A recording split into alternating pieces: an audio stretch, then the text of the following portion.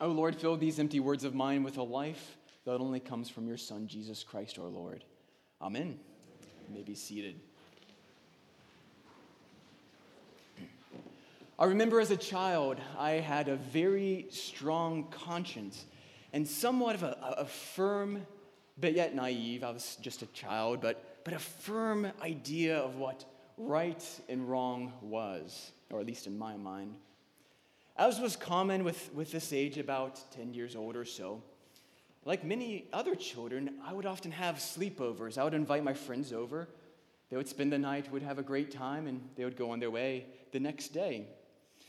One particular sleepover, when I had friends come over, as the evening grew late and it became dark outside, one of my friends wanted to go in the basement and tell ghost stories.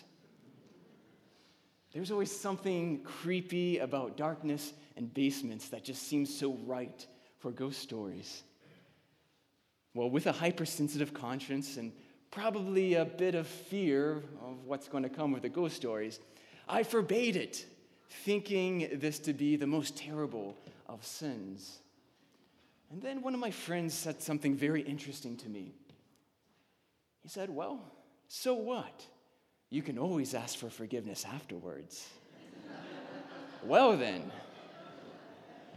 I use this rather juvenile story to introduce a concept that I think we all carry around with us, but often fail to give voice to. This question of what we do with our newfound forgiveness and freedom that we have in Jesus Christ.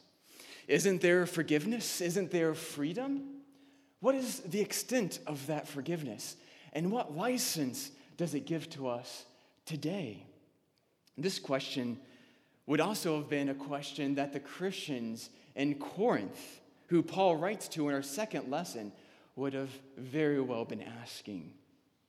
This city of Corinth, where these Christians live in our second lesson, the city of Corinth was notoriously known for its freedom, so much so that they believed themselves to be free from the constraints of conventional morality.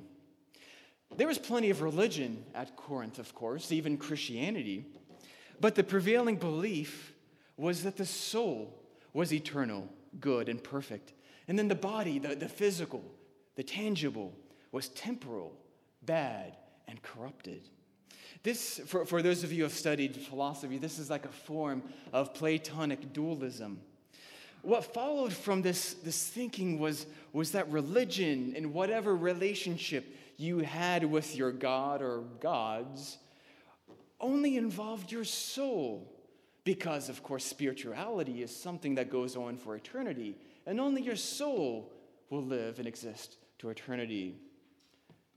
Your body and the material world had nothing to do with religion or spirituality. Since it's temporal, your body's going to die. It's corruptible. It's going to go away.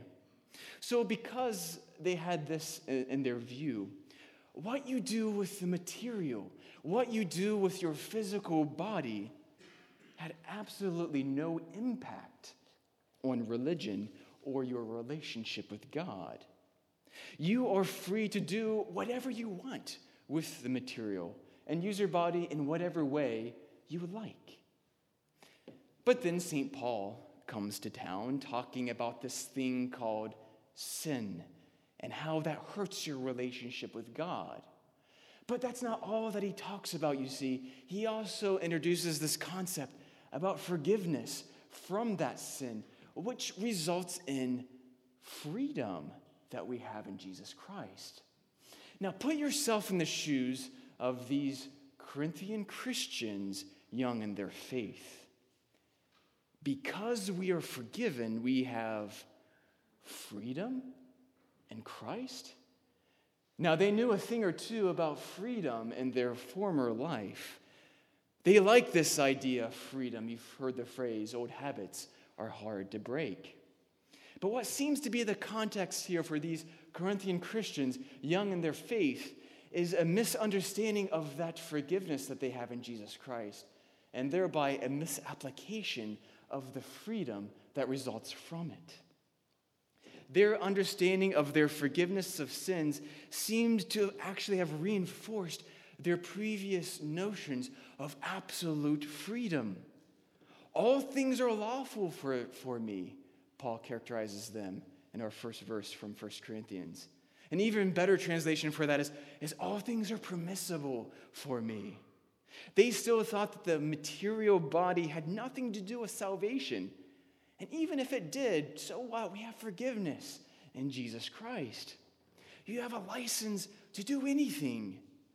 As one poet writes, free from the law, oh happy condition. I can sin as I please and still have remission. It's the best of both worlds, right? You can go on sinning and still be saved, or so they thought. This, of course, is a misunderstanding of sin, a misunderstanding of material reality and what God plans to do with it, especially your bodies, and above all, a misunderstanding of forgiveness and a misunderstanding of the freedom that we have in Jesus Christ. In essence, these Corinthian Christians didn't know anything more about their faith than 10-year-old boys telling ghost stories in basements. You can always ask for forgiveness afterwards. The sad reality is that some things never change, and there are many well-intending Christians even today who still misunderstand these fundamental things. So what do we find St. Paul doing to address this problem? Well, first, it might be interesting to note what he actually didn't do. These Christians are clearly in serious error. But notice that Paul does not come down on them, at least here, with intimidating threats of discipline, like a strict school teacher in order to enforce some moral behavior. No. While he is firm in his response, he's actually quite gentle, isn't he?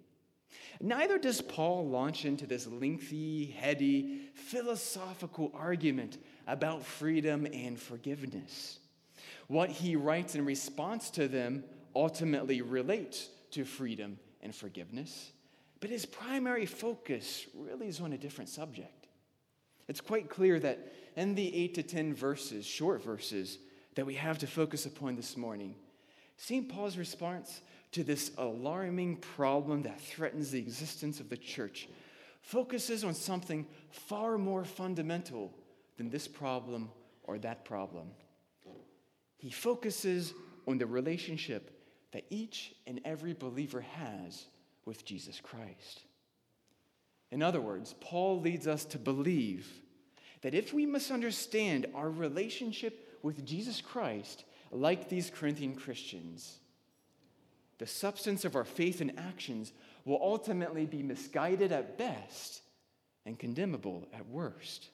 But when we understand our relationship with Jesus Christ, proper faith and action will spring out of that fundamental belief. Just look at how St. Paul responds to these Corinthian Christians. Halfway through verse 13, he writes, "The body is not meant for sexual immorality, but for the Lord, and the Lord for the body."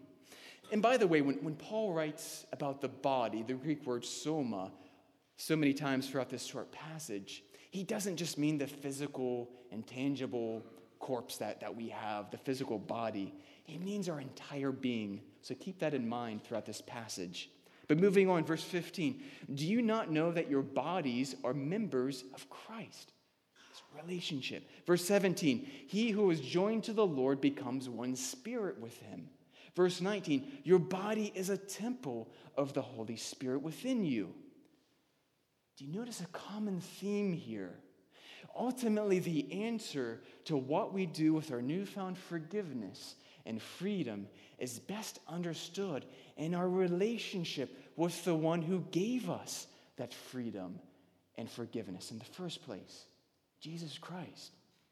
Jesus, Paul writes here, Jesus loves you so very much that he bound himself so closely and so intimately with you that Paul calls us members of his body. Elsewhere, Paul flat out calls us the Lord's body itself. we have an idea of this closeness and the analogy of marriage that St. Paul clearly has in mind as the backdrop of this passage, and that we read about in Genesis chapter 2, that a man shall leave his father and mother and hold fast to his wife, becoming one flesh. But this relationship that we have with Jesus Christ is so intimate and so profound that it far surpasses the union of bodies that comes from marriage. We're not just members of Christ's body, but our body, our very selves, has been transformed into a shrine dedicated to God and indwelt by the Holy Spirit. We then have become one spirit with Christ, as Paul writes in verse 17. Your forgiveness, your freedom are both understood in this relationship between you and God. Forgiveness liberates you from the power of sin that separates you from God, and our freedom is the ability to relate to God how He always intended, with this barrier of sin now removed. Because you are redeemed, because you are forgiven, you have freedom to be who you truly are, fully human, a person made in the image of God, relating to Him in profound, loving, and intimate ways. How we understand this fundamental relationship with Jesus Christ will ultimately and necessarily impact everything we think and everything we do. This, friends, I suggest begins with how we think about ourselves and what we do with ourselves. It's worth asking, what do you think about yourself? Many people today in our culture think of themselves as a failure, worthless, inadequate. But I bet that's not what the Savior of the world, who loves you and gave His life for you, thinks about you. How do you treat yourself? Do you run yourself ragged at work? Do you overeat? Do you abuse alcohol, use excess tobacco or other substances? Friends, that's not recognizing the holiness of what's inside of you. You are a member of Christ's body. You are forgiven. You are redeemed. You are loved. You are indwelt by the Holy Spirit. I wonder if we can even fathom half of what that really means. And what should that do about our daily living? Well, for starters, I would suggest that the care and reverence that we give to this physical sanctuary, as good, important, and proper as that is, should actually be overshadowed by the care and reverence we give to ourselves. Why? Not because of an overinflated ego or exaggerated sense of self-worth, self-importance, but because Christ has bound Himself to you in love, and you are the temple of the Holy Spirit. It's as simple as that, friends.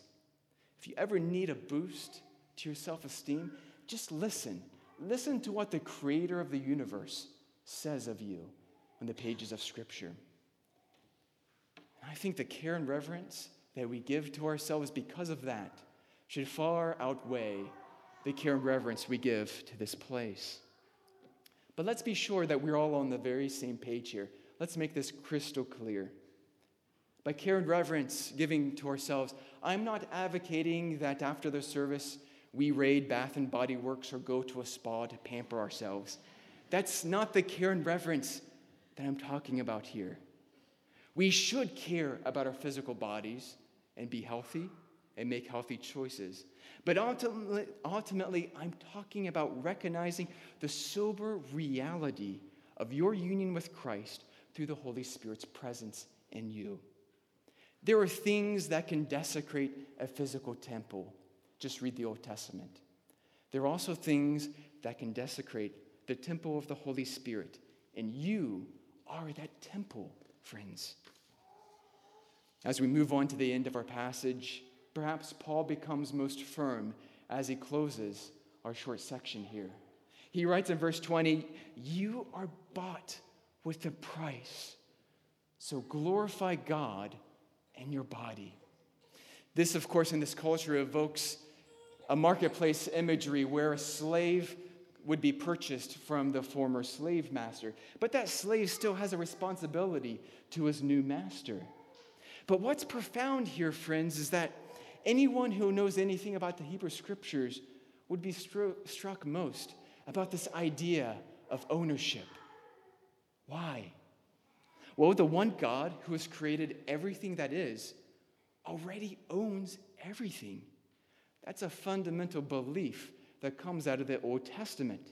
And then we read that we have, on top of that, been bought with a price. Christ's redeeming death on our behalf, no doubt.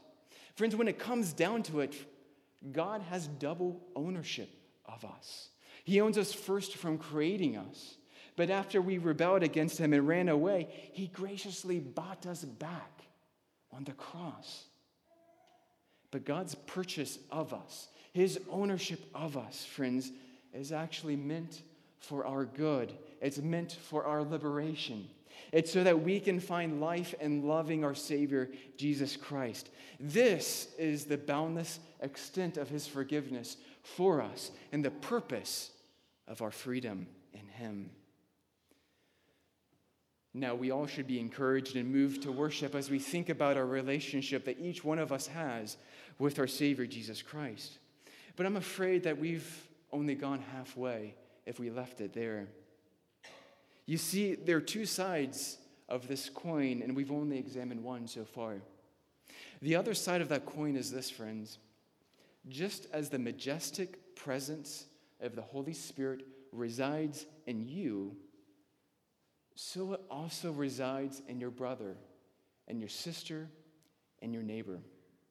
And the same reverence and care that you give to yourself must also be given to them, because they too are the temple of the Holy Spirit. Is what you think of other members in the church and how you treat them fitting of the sobering reality? So we come to find, friends, that this freedom that we have in Christ not only liberates us from the power of sin to love God with our all, but it also liberates us to love our neighbor as ourselves. So, back to that 10-year-old boy, was he right in resisting ghost stories on that dark evening in his basement? I suppose it depends on what God thinks about ghost stories. But that really misses the entire point of these last 15 minutes, doesn't it? True freedom is not obedience under the threat of punishment. True freedom is the ability that we have in Jesus Christ to love our neighbor as ourselves and to give our lives back to God, who alone is our light, our life, and our joy. Amen.